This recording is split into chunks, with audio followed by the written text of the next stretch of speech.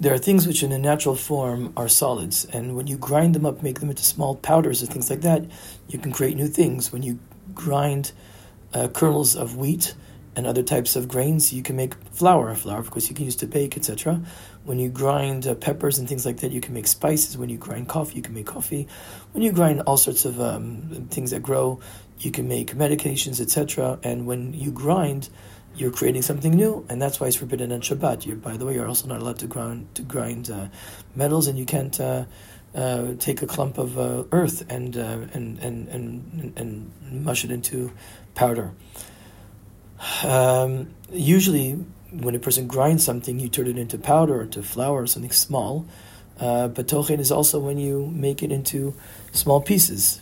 If you take a wood and you cut it up into smaller bits of wood, so you can they'll be good for a fire. That's Tochen. Tochen is to grind. Al pidin, if you need to say grind something for Shabbat, peppers or whatever it is, you can do it with two different shinuim, two different. If you do it in two different ways that we usually do it. Usually, to the malacha of Tochen, to grind, you need two utensils.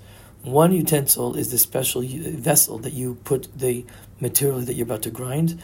The second thing is there's a pestle. I don't know what the words are in English. The utensil that you use to grind with it, you smash it with. Right? You have to hold something in your hand, and the material is in the special vessel, and you crunch it and you smush it with what they think you're holding it in your hand. If you use both of these utensils, that's a Torah prohibition. If you use one of them, that's a rabbinic prohibition.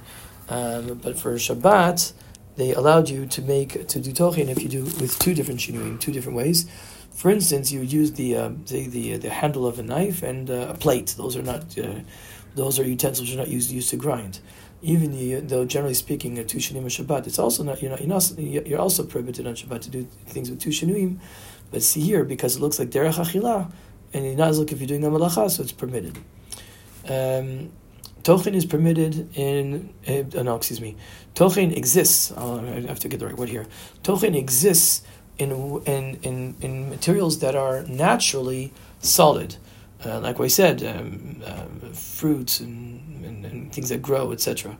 But to grind things that have been ground already once, but then were formed into solids in a not natural way, in a sort of in a human way that humans made it into a solid again, that's permitted. So, for example, bread's already gone through the process of Tochen, because bread was already ground and then it was baked together. Now it's a solid again, and that's through a mechanical human endeavor, and therefore you're allowed to grind bread up, or matzah, or cookies, or chocolate, and things like that.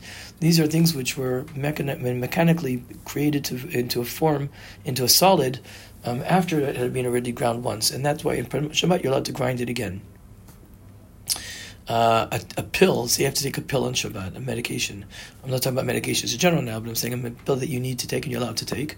You can grind it because it's already been ground before it was turned into a pill, and therefore there's no tochen in this. There happens to be that it's better to be stringent and to make sure that it's only for right now.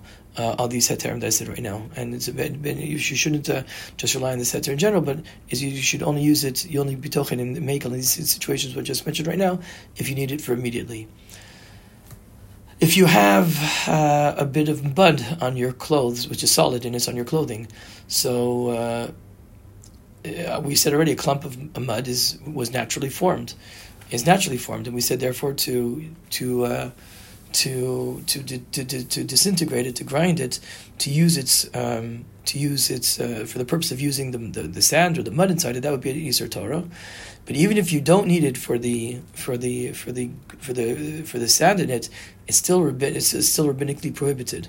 So what happens if you have stuck onto your clothing a bit of mud or something like that? You're not allowed to just remove it if it's going to be disintegrated.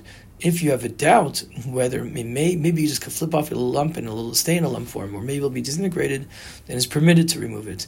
Even if it's clear that it will be disintegrated, if you absolutely need it because you're disgusting and you want it to look nice, for example, you can remove it with a shunay. For example, you can knock